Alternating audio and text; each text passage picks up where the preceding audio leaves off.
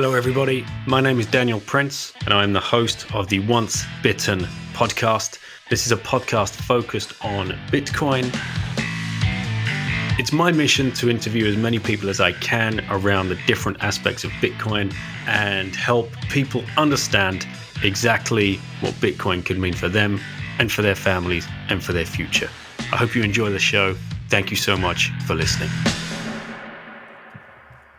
Hey guys, welcome to today's show. And joining me today on the show is NVK from Cold Card Wallet. I wanted to get somebody on talking about hardware wallets because getting a lot of questions about, what is it? What does it do? How does it work? Why is it important? So we kept this one really, really basic, and I learned a hell of a lot. And I know you guys are going to appreciate this one, whether you're really brand new to the space or whether you're thinking about setting up a wallet or whether you've already got one and might be looking for another one and don't have one of these yet and might be looking to check it out and just learn more about the terminology and how they work. So we'll get into this one, but don't forget, head over to coinfloor.co.uk/bitten. If you have access to the UK banking system, set up your DCA account. That's auto buy. Just start stacking some sats and, set up like a weekly or a daily buy, 5, 10, 15 pounds, whatever it is, and set it and forget it. And you'll be pleased you did one day in the future. That's for sure. Enjoy the show. And I'll speak again. I'll speak to you after the show and with my final comments. Take care. Hey guys, welcome to today's show, and joining me today is NVK from Cold Card Wallet, and I'd really like to say thank you for the time you're going to give up and do this interview. I think this is a really important topic. I'm getting asked so many questions from new people coming into Bitcoin about but what is this hardware wallet and what does it mean? So NVK, thank you so much for coming on the show. It's my pleasure. As usual, Lauren is here to ask the first question. Hi. And it's going to be all around because this subject, right? When it's on live, right? Well, I don't know. What question did you want to ask? Oh yeah, what a hard-head wallet. Hard-head wallet. Sorry, I can't say it. Hardware wallets. Hardware wallets. Yeah, it's a tongue twister. There we go. It's confusing, isn't it? Because Yes. you think a wallet is like your purse that you take to the shops with some money in, yeah? As many people do. So that's hardware. Yeah. So that's your question? Yeah, that's my question. What's a hardware wallet? Yeah. Okay. So a hardware wallet is essentially a little device that's like purposely made to sign transactions. There's not much to it. People sort of overcomplicate. But imagine something like this. Your computer is full of viruses and, there's all kinds of like privacy problems with it. And it's connected to the internet. So what we did is we make a little device that has the secret in it so that your computer doesn't have to see the secret and accidentally lose it. That's it. Does that make any sense? Yeah, and I'm amazed that exists. Because if you didn't think of this, then the hardware wallet won't be here. It wouldn't exist. Yeah. So the idea of having what essentially is a hardware security module, right, an HSM, is not new. Right, so the idea of having secrets capped in a device that's made to do computer secrets, separate from the computers that do the business logic, right? So, kind of like imagine you have like a checkbook, right? All your checks are there, and then you have a pen, right? The pen. Imagine that without the pen, you can't sign the checks, right? You keep the two separate, in a way, right? So this concept has existed for decades, right? The idea of keeping it separate. There's been quite a few other hardware wallets in the Bitcoin space. We were the first to make a server version of a hardware wallet, right? This was many years ago. There's been consumer ones around for some time. But then when we closed down our server version service, we were not very happy with the ones that were on the market. So we made one for ourselves, essentially. Okay, now I know what you're talking about, because sometimes I see Daddy doing some banking and I see this little thing, this little red thing with buttons on it. I was like, what's that for? Yeah. There's like literally no reason to use that. Well, there you go. Now you know a little bit more. Well, do you want to say thank you to Yeah, NVK? thank you and goodbye. Well, thank you for asking a good question. Thank you for answering. Bye. Bye-bye. Thanks, man. Yeah, it's my pleasure. And it's a really it's a good topic. I want to get right down to like the basics. To scratch some of my own itches, of course. But as I said at the beginning of the show, lots of questions coming in around, what is a hardware wallet, and people entering the space for the first time. My God, it's very daunting. It's daunting. Yes, it is. It all comes down to sort of like more fundamental problems. That it's like a fundamental shift, right? Being your own bank means you incur all the risk, right? Aside from all the complication of technology, anything like that, right? But once you personally incur all the risk on anything, right, it's a whole other sort of universe, right? Now you have to sort of think about all the aspects of it, like completely, like the whole banana, right? You can't just say, I can always sort of reverse or whatever it is, right? It's a big paradigm shift, and it's going to take a long time. And I don't believe everybody's going to go along with it either. I think it's going to be a subset of the population that will go with it, very similar to what it already is. Mm-hmm. So a lot of work is being done at the moment around making it very easy for new people to come in, and a lot of good companies, purely Bitcoin only companies, making it easy, Bitcoin only exchanges, Bitcoin DCA services, which are awesome. This is great. This is going to help people start stacking sats. But at one stage, they are going to go down the self-custody rabbit hole. Could you just explain in like simplest terms, I know you've already done with Lauren, why that is so important? So aside from the economical upside that Bitcoin could bring to your life, let's forget that for a moment, right? Let's just talk about self-sovereignty. Kind of like the whole point of getting into Bitcoin is that you have true ownership of your store of value, right? Of your asset. And if you're going from fiat, which is essentially just IOUs on the bank, and you're going to Bitcoin on an exchange, which is just IOU for Bitcoin, you're not really gaining anything aside from the financial upside, which you could still get. Say the exchange doesn't rob you or whatever, right? You could still make the money that way, but you're not really, if you don't control the keys, it's not your Bitcoin. The same way fiat is not yours unless the cash is in the bank, right? Sorry, unless the cash is in your own safe. And even then, it's still cash. But let's say gold, right? If you have possession of the gold is yours, right? If you don't have possessions of the keys and it's only you who have the keys, then the Bitcoin are not yours either. So, but because Bitcoin is so complicated, really is, right? I mean, people trying to say it's simple, it's not.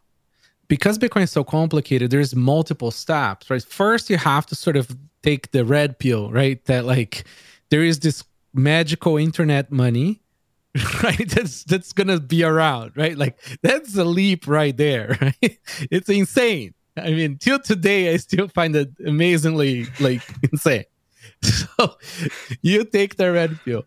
Now you have to understand how it works, which is also another leap of understanding, right? I mean, people are not computer science majors, right? Or economists or cryptographers and everything else that's related to Bitcoin, right? And then after you take those leaps, then you have to understand how the solutions to handle Bitcoin work, right? So you have the types of wallets, the types of signatures you can have, the single sig, multi sig, legacy addresses, Bech32, blah blah blah blah blah blah blah, right? And then you have to understand like what a like single purpose hardware device that's meant to hold keys does. And I mean, most engineers I know don't know how hardware works either. So it's like hardware on itself is it's just so niche and it's so domain specific, right? The knowledge on that like it's been over 10 years now of Bitcoin, and people are just starting to clue in about the term secure element, right? So people haven't even got around to sort of even understanding it yet, right, properly, and how it's trust minimized or not trust minimized, like how all the concepts around of it work. And then you have, like the competition sort of like also between hardware wallets and things sort of also making it more complicated by either feature baiting, right? So arguing about these features, and then you have all this pile on of people who have their own preferences. It is so messy, but so messy.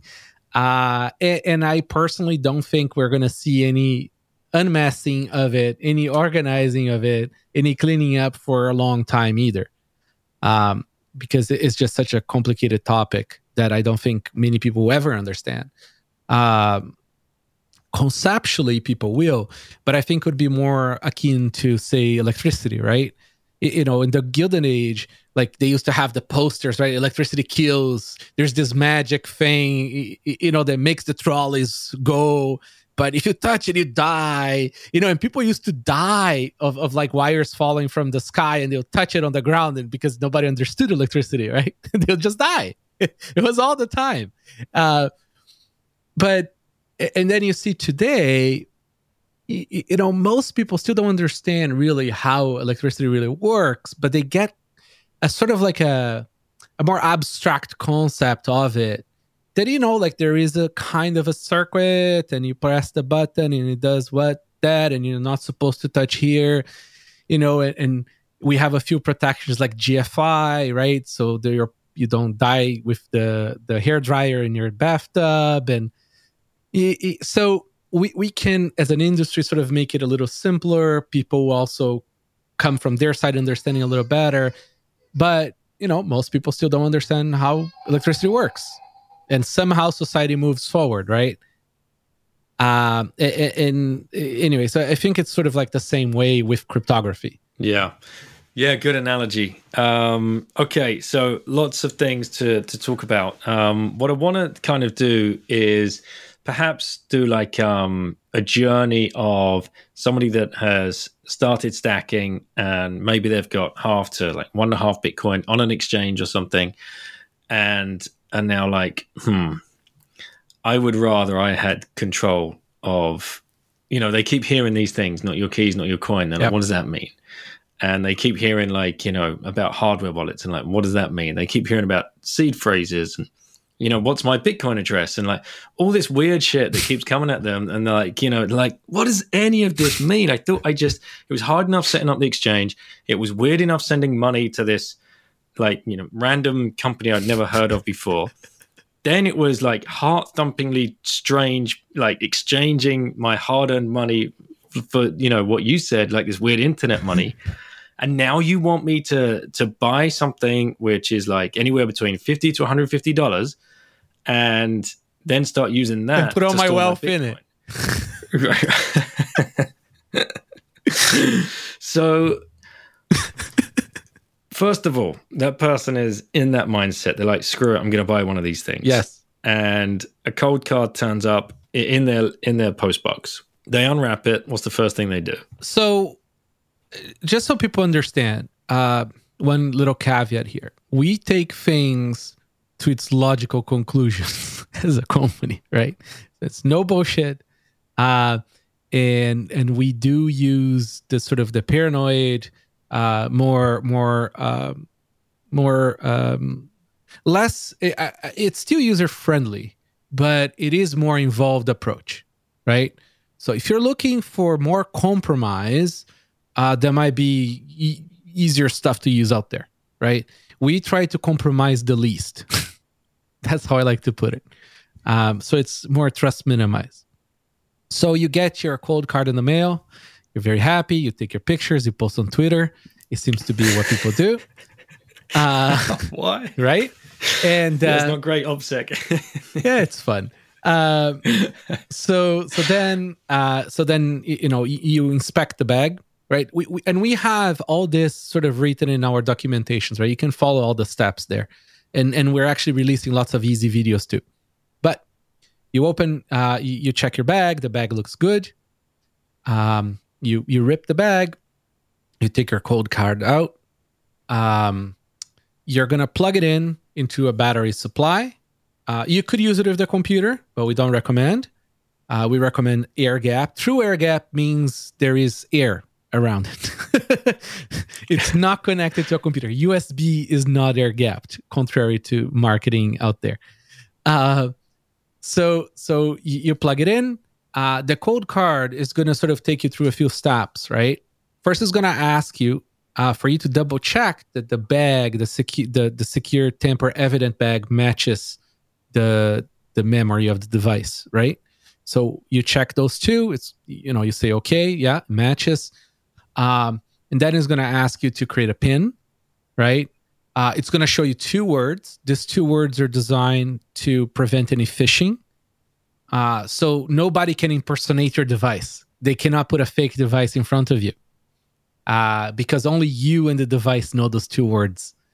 And in order for them to ever get those 2 words, they would have to break the device anyways. And by then, might as well just steal the funds, right? So you write down those 2 words. There is a little card for you to take note of everything. And then comes the fun part, right? You put your tinfoil hat. You go in your bunker, right? You bring your... You can do this without dice, but we built in this feature where you don't trust us generating the entropy of your private keys. So you throw dice many, many times. It walks you through, and it generates a seed based on the entropy you provided with your dice. And then you're gonna write down those words as a backup. That's what you mean by seed, right? It's a word. It's 24 so words. You throw the dice, right? So I throw dice. It hits number 2. I put number 2 in the cold card, little like it looks like a little calculator, and then it's going to give me a word. Well, it's going to give you it's going to go through the process of taking in. You can take 50 or you can take 99 rows. Essentially, 99 rows is the full entropy you need, right? And then it's going to just give you the 24 words. Right. And then you write down all the 24 words in the little piece of paper that we provide. And then if you're doing this right, you're going to have a metal plate as well. And in this metal plate, you're going to mark the first 4 letters of each word with like a little punch, drill press punch or whatever. Anyways, you can get this in our store, right? Right. So you use that metal card to punch in the first 4 letters of each word. Yes. Why do you do that? Why is it so important? Because let's say you have the backup of those words in your house and your house catches on fire. Fire burns paper. Fire burns cold cards, right? A house fire should not be able to burn a 300 series steel plate. So you have a backup, right? And then the last thing we advise is you use one of those industrial micro SD cards we have, and you make a digital backup as well. So you have a digital encrypted backup, you have the functioning code card, and you have your fireproof backup. Solid. Right? Right. All these parts are fairly small and concealable too, right? So you can, I don't know, cement them in their wall. I don't know what you're going to do with them. Like bury under a lake. And then like you're ready, right? Now you can use another microSD card to generate a Electrum wallet or a Wasabi wallet or whatever, where you take those to the computer. And so the computer knows which addresses to look for on the blockchain, right, for your balance, but it doesn't have the private key that's inside the cold card. So this is, I think, where a lot of people start like, huh? Like what? What? I don't get it. Wait, I've got the device, and this is what I believed for a long time. Once I had got the device, I like, right, okay, all my Bitcoin's on there now. That's fine. It was as if I thought the Bitcoin was stored on the actual device. And I think there's a common misconception. So could you... Yeah, so we could... Actually, let's back up. Let's back up. Why words? Why 24 words? People ask me that all the time. Oh, so that's just the amount of entropy. So the BIP39 is essentially a specification to use 24 words to generate the master secret, which really is your private key. Your private key is hacks, right? It's a bunch of... It's like it's not human readable. But because it's not human readable, you can't really make a physical backup without a computer, right? It's going to be like a massive string, and you're never going to be able to translate that into a pen by hand without making a mistake. So it's much better to just make that into human readable form. And the minimum amount of words you need in a certain library with this, all the correct specs is 24 words. That's why it's words. Okay. So you're armed now with your 24 words. You've got your little wallet, and you want to move your Bitcoin, your sats, from whatever exchange you're using onto the wallet, essentially, to take control of those. So there is one more good step to make, which is you use a passphrase on top of the 24 words. And this is nice because, you can have this as backup separate from your actual backup. So you essentially have two backups. Because if somebody gets hold of the backup, they can't find the funds because they still need those extra words. And so on Cold Card, you go into a menu that says passphrase, and then you're going to have to type that every time you want to transact. And that could be anything you want. It could be anything you want, or you can actually use words from the same list, which is good, because then you can have a second metal plate that's compatible with that 34, the BIP39 words, and you put them here so that at least you have them separate somewhere else. I think listeners would string me up if I didn't ask you what BIP39 was. So BIP39 is essentially the BIP that specifies which word list is to make the 24 words. So there is a few. It's not all the words of the dictionary. Those words were picked specifically to use in any combination, providing the right amount of entropy, and they don't repeat in certain ways. So here's a cool fact about BIP39. All the first four letters of the word list are unique. They don't repeat. Man, that's mad. Yeah. Okay. And what does BIP stand for? BIP? It's a Bitcoin Improvement Proposal. Okay. So every time you want to create something for Bitcoin that is compatible with the original software, right? The Bitcoin Core, you can propose. You make a proposal, you send to the mailing list, and if everybody's into it, it gets assigned a number. So it's going to be BIP whatever number, right? And it's nice because then once this BIP is approved by everybody, it becomes the de facto standard. So if everybody follows that standard, everybody's software is compatible with that, which is really cool. Yeah, that's brilliant. Right, okay. So now we have the device. We've got and you use the term seed phrase. Passphrase. Passphrase, seed phrase, or private keys. These all mean the same thing, right? Yeah. So you have you have the seed words. Let's call them seed words. Okay, the first 24 seed words, and then you can have the extra words if you want to. That's optional, right? That's just extra security. Let's put it this way. And what's cool about those too is that you can have multiple wallets in the same wallet because you can just use different words. Imagine that if you want to derive the new wallet or the new addresses, right? If you're changing the secret, the addresses are going to be different. So that's what the passphrase does.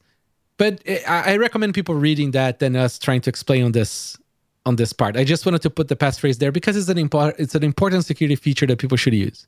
Okay. Now, connected to the exchange, I want to take the Bitcoin off the exchange. What are the steps that somebody would do then? So on Coldcard, you're going to put a microSD card in, unless you want to use the USB, which I don't recommend. But let's say you use the microSD. It's super simple. You go on the menu and you say export wallet. Okay. And you're going to pick, do you want to use Electrum? Do you want to use Core? Do you want to use Wasabi? Or do you want to use a generic? Right? You pick the one you want. You press export to microSD. And then that's it. You have essentially the configuration files that you need to generate that wallet on your computer. So let's say using Electrum. So you go and you just open the file in Electrum, and magically, it's all your deposit addresses are there. So you can just deposit to it. And here's what's cool. Now it's separate, right? Address, which is the public information, is separate from the private information, which is your private key, your seed word. And they're never connected by any other means, like synchronously, right? So there's no cable. Okay.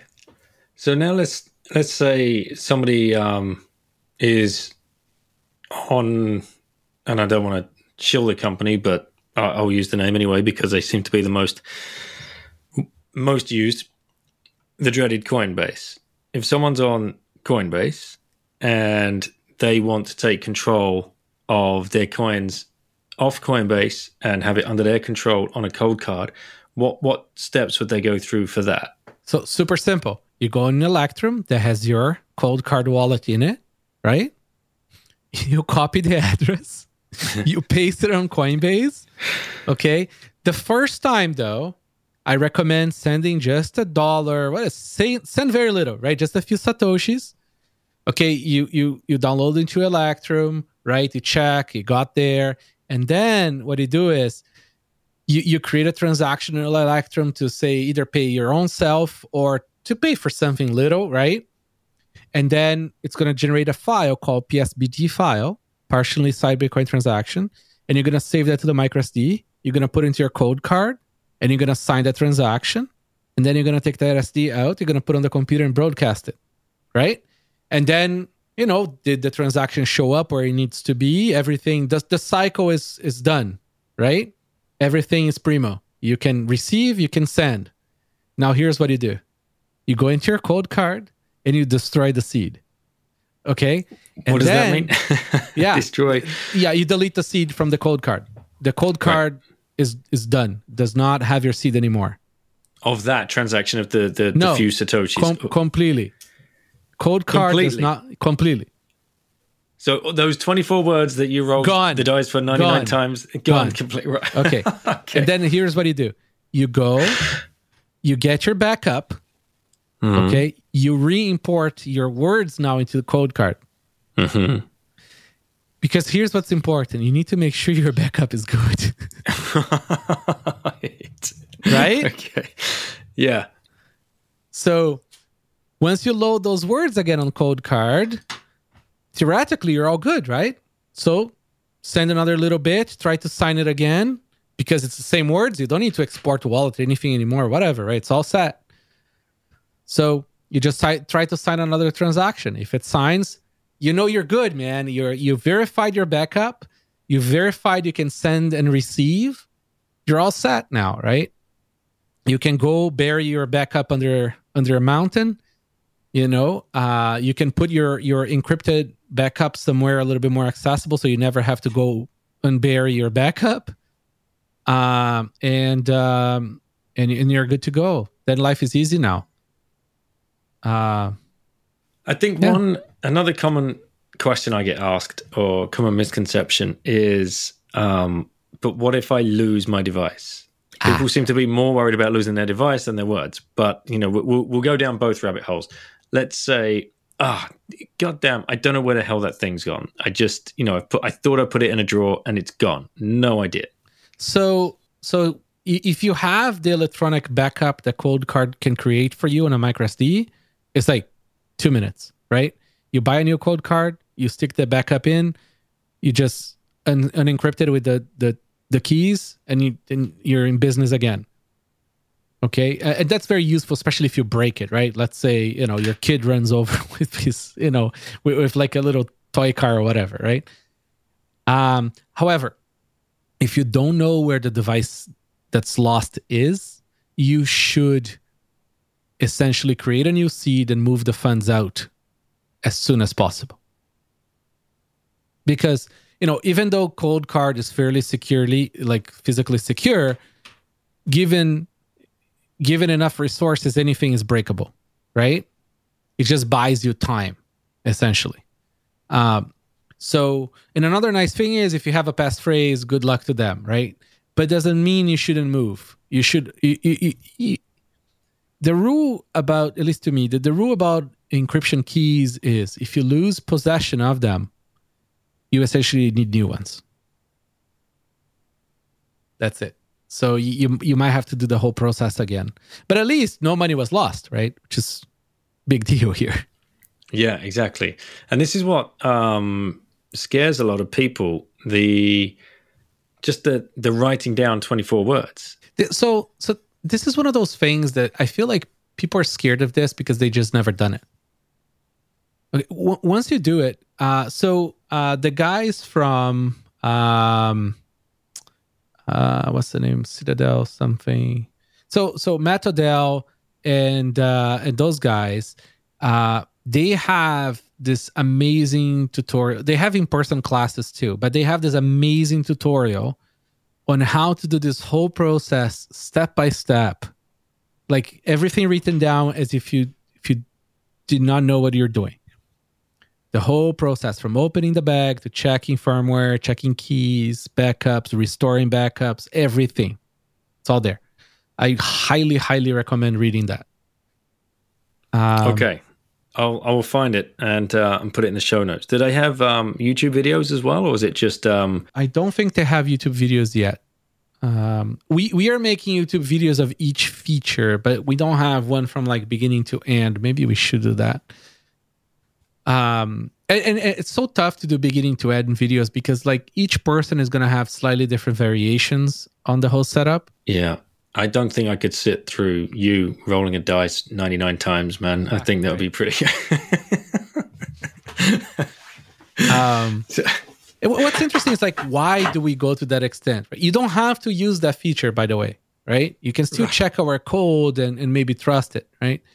But, when you're talking about like people's sort of like wealth, like their big money, right? I don't want them trusting me. I don't want them trusting anything, right?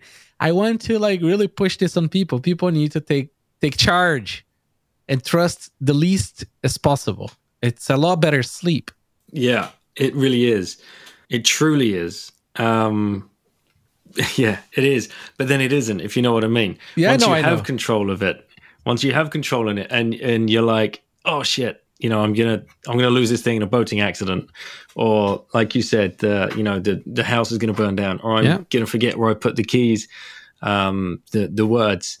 But you're right. It's only because we haven't done this before that people are finding this so alien. We're so used to giving trust over to these faceless corporations that just don't care about us one bit. Like, not one bit. No, it's like extreme ownership, right? Has a cost. But think about it this way, right? Let's say, we're in the middle of a financial meltdown. You don't know what's going to happen, right? Well, try going to the bank and getting your savings out. They're going to say no. And then let's say you manage to, you're going to walk out of the bank with 2 duffel bags of cash? What are you going to do with that? Right? Are you going to buy like an appropriately expensive safe to put in your house? Right? And going to hire security? Right? Gold is the same problem and it's heavy. Right? So it's not like, at least if Bitcoin is light, it's easy, you can have extra secrets so you can't be coerced, right? There's a lot of advantages, and that's why so many people are moving on to this. Yeah. The value is there. Now let's talk about this. Let's hammer this point home for people that are listening about why it's so critically important to take your coins off of an exchange or out of like a third-party wallet that you've used to, like, perhaps you've used your card to buy and it's just sitting on an app on your phone. Can you hammer that home? Yeah, sure. So here there's a myriad of problems, right? Beginning with is just an IOU. So if they go away, well, money's gone, right? And then there is other issues here, right? One is they can lose your personal information, right? And now people know where you live and how much money you have. Kind of not great, right? And it happens all the time.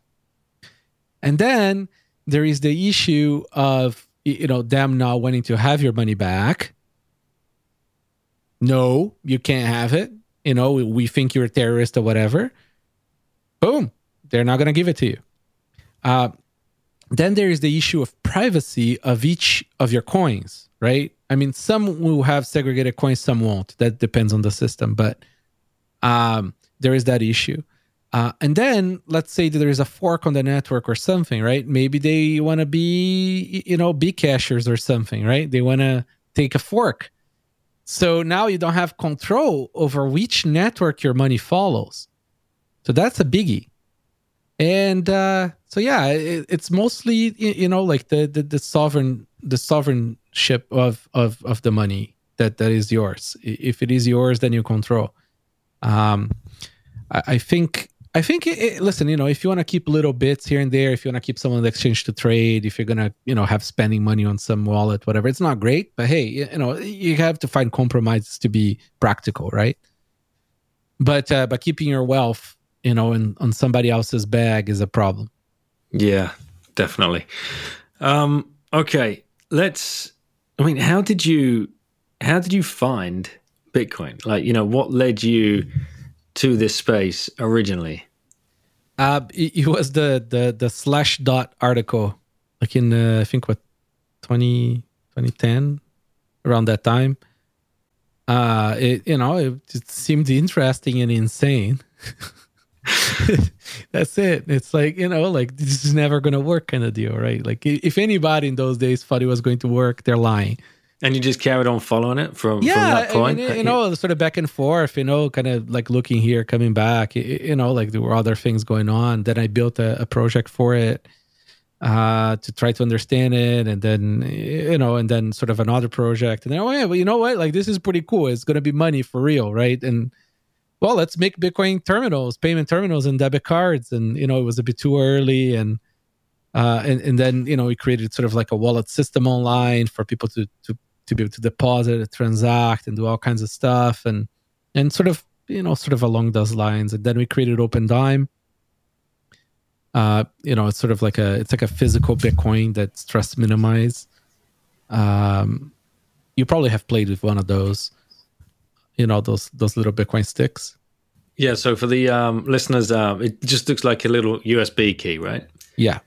And and those are for you to make transactions with full privacy, and it's stress minimized between the two parties as well.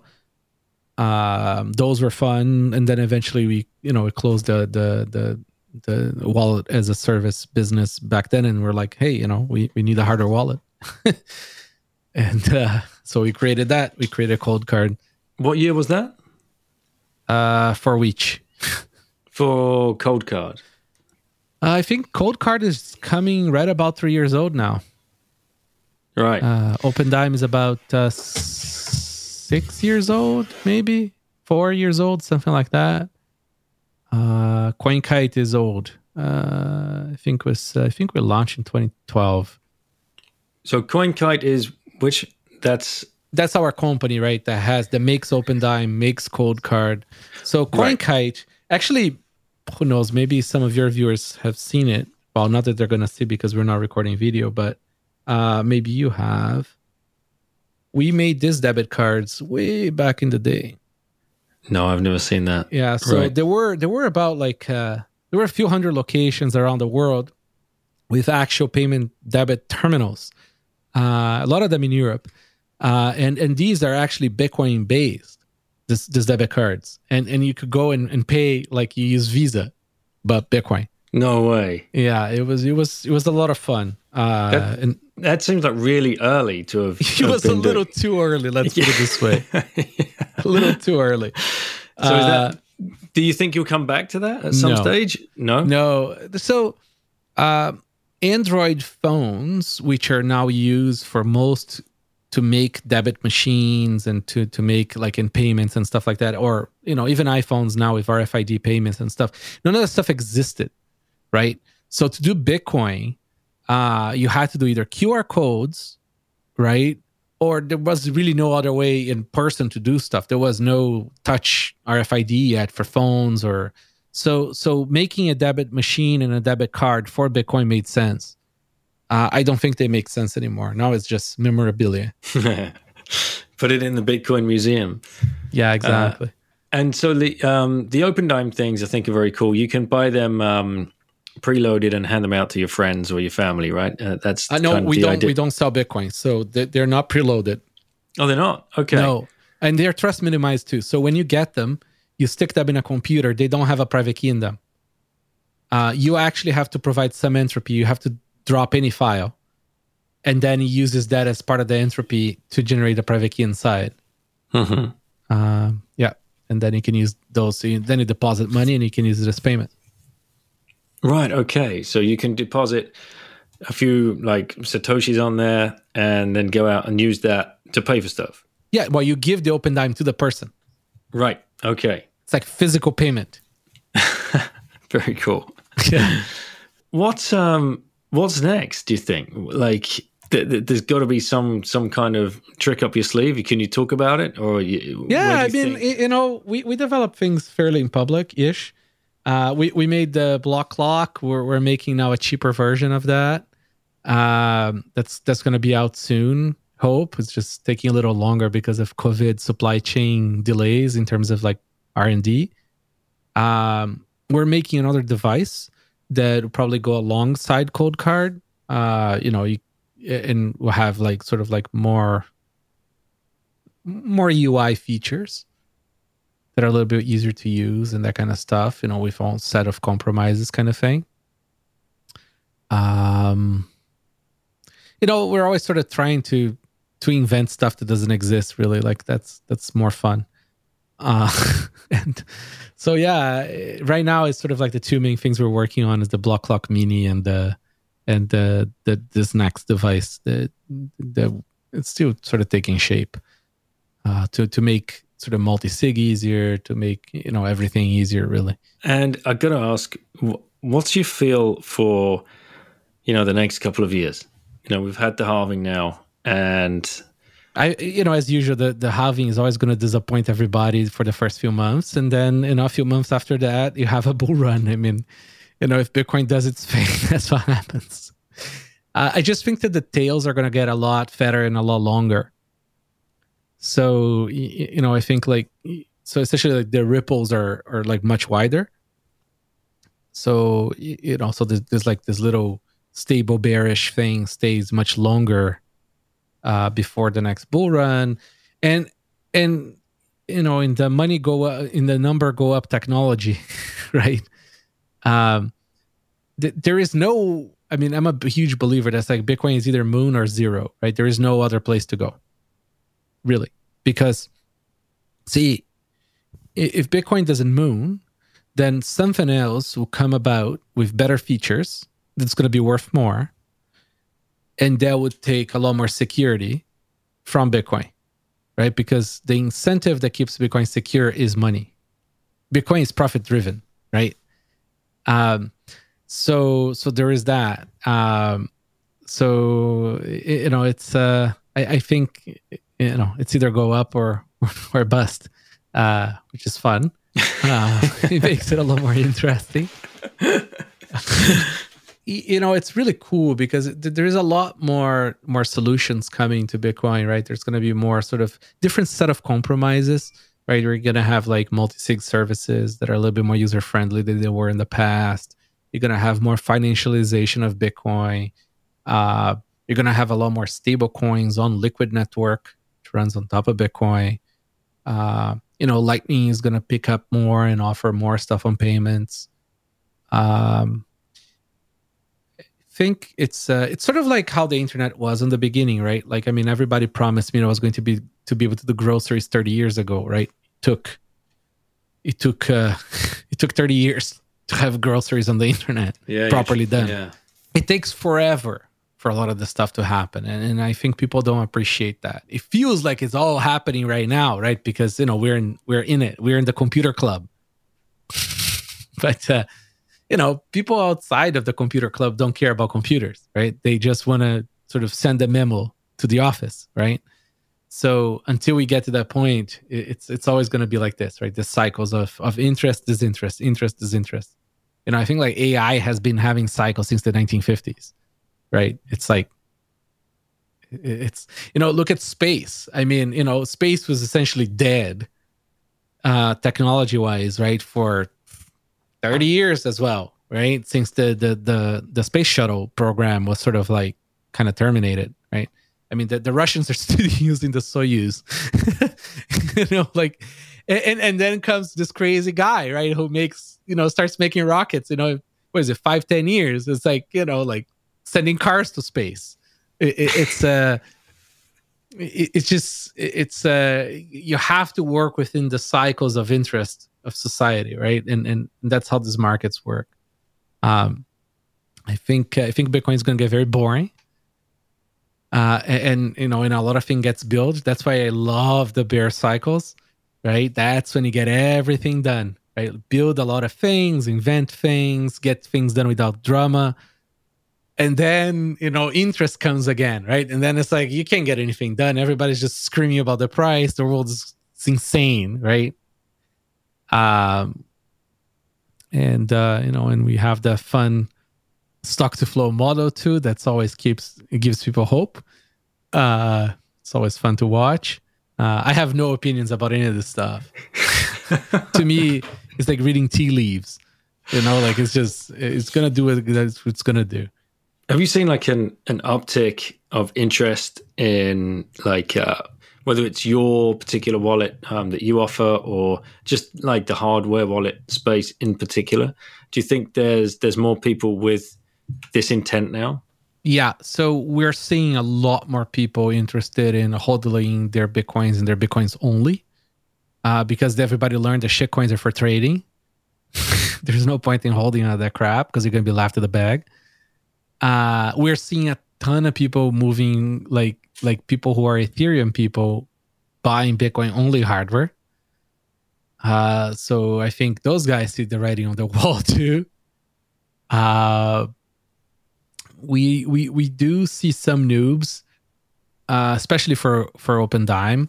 But we don't market to noobs or any of that stuff, right? It's we have a lot of them using it, but it's not like something we actively pursue. We make products for people who are ready. When you're ready to be sovereign, then you go to our store and you buy our stuff. And what do you feel like? Because when like hedge funds come in, or sovereign wealth funds, or big brokerage houses, or family offices, people like that, are they?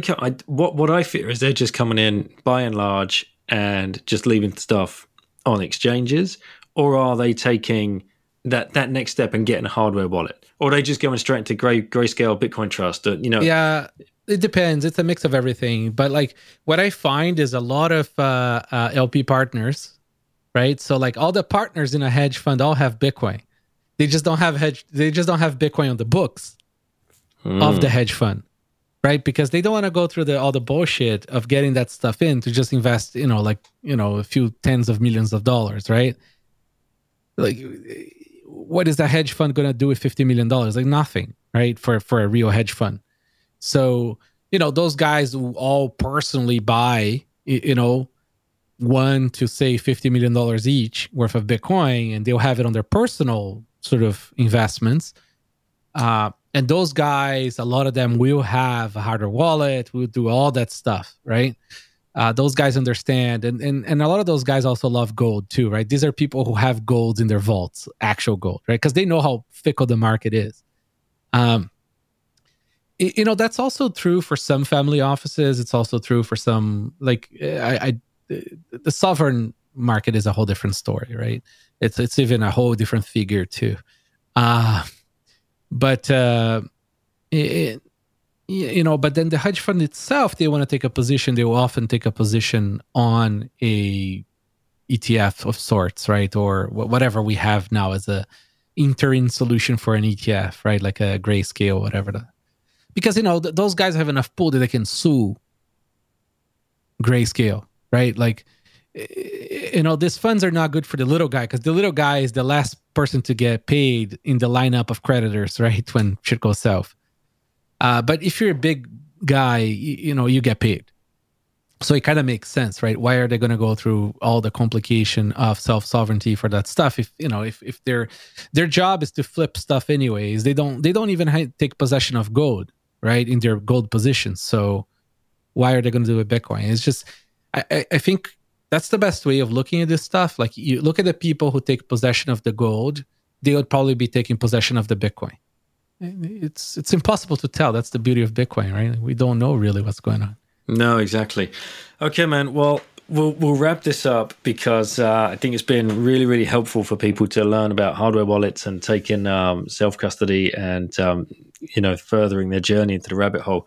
But before we do, I want to ask, a question about, if you had one red pill left to give to someone, who would you give that person? Who would you give that pill to, and why? Someone that could reach many millions, perhaps, and help spread the word. And I don't know. I feel like we scream about Bitcoin all day on Twitter, so it's kind of like I'm running out of people to like give those pills to.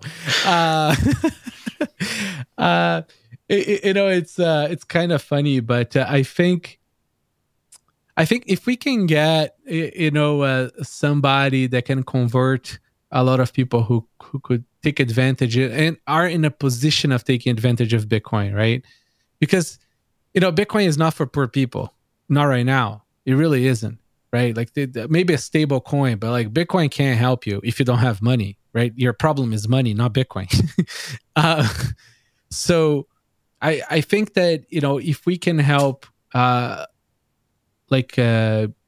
maybe people that are less wealthy, that are sort of like really beholden to very fickle financial institutions, in a developed country, I think we're going to do much better than trying to sort of preach Bitcoin in Africa. You can't fix the money for the people who don't have the money to begin with, right? So that's sort of like what I think could be helped. I don't have a name. Well, it's a great answer, though. And I think sometimes we get caught up in that narrative of what you just described. And you're right, it isn't ready. We're still so young. And we've still got such a long way to go. And it's just really exciting to be part of this space, and humbling to get to speak to people like you that are building such amazing tools to facilitate, the march forward. Yeah, I mean, we're just making what people want. And what people need. Thanks, it's what people need, right? I mean, we're just following what people ask. It's not that complicated, I guess. We really appreciate the customers we have. I think we're very lucky to be in this space, right? There isn't a lot of spaces where you can say whatever you want and your customers don't go crucify you on the media, right? I mean, it's just very lucky to be able to run this and have the kind of fun that we do doing it. It's it's special. Excellent.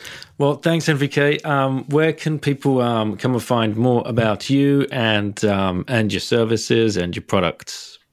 You can find me on Twitter at NVK.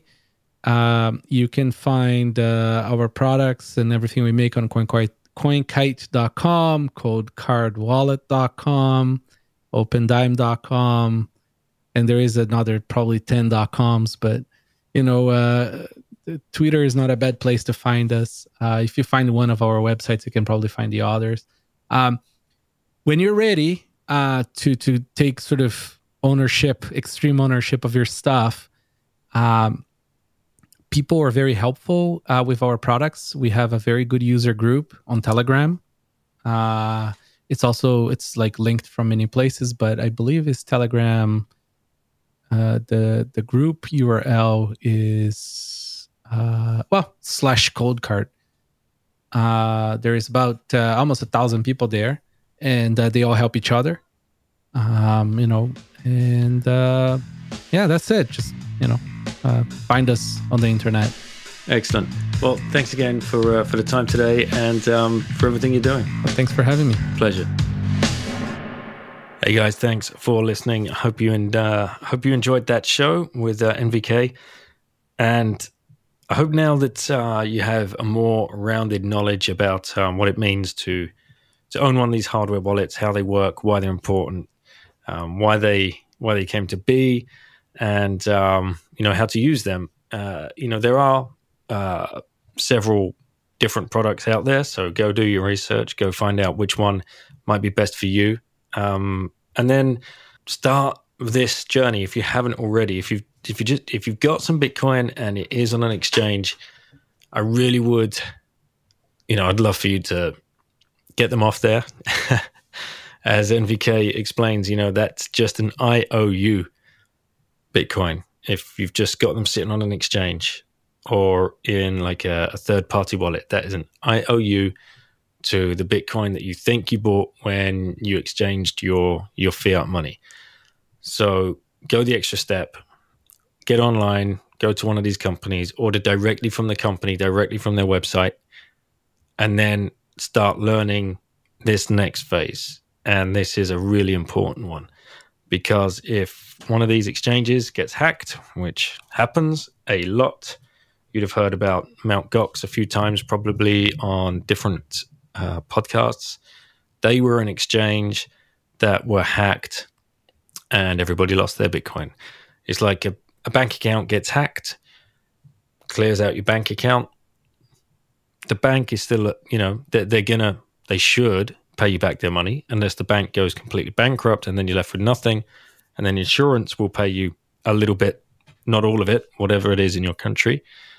With Bitcoin, if an exchange is hacked or the company goes bust for whatever reason, there's some bad actors, who knows, then, that's that. It's not protected. The protection is you. It's you stepping up to the plate, ordering one of these things, one of these wallets, and sitting down with a beer or a glass of wine and just learning about it, get it working, write down your 24 words, and just take control. Take control of that money and that Bitcoin. It's so important. You hear it all the time. Everybody says, not your keys, not your coins. This is what we're talking about. If you don't have one of these devices and the 24 words, they're your keys or your seed phrase, then you don't actually have the coins that you've worked so hard to get. So don't leave it to chance. Step up and make the investment in yourself. So I'll leave it with that. And don't forget, head over to coinfloor.co.uk/Bitten, set up your weekly auto buys, and then take them off the exchange. Obi won't regret me saying that, because he is pure Bitcoin through and through, and he knows the Bitcoin is safer with you. They'll look after it as best they can. They are very, very diligent. They're the only audited company out there. Every month they prove the Bitcoin that they hold in the Bitcoin. They're not fractionally reserving anything. But still, it's so important that you then take that off. And the same with Swan in the US. If you're US-based, swanbitcoin.com. Set up your auto buys, but then start getting down the rabbit hole and taking that control. So thanks, as always, guys, for listening, and look forward to any shout-outs or retweets or banter on Twitter. And take care. Look forward to the next show. Bye-bye.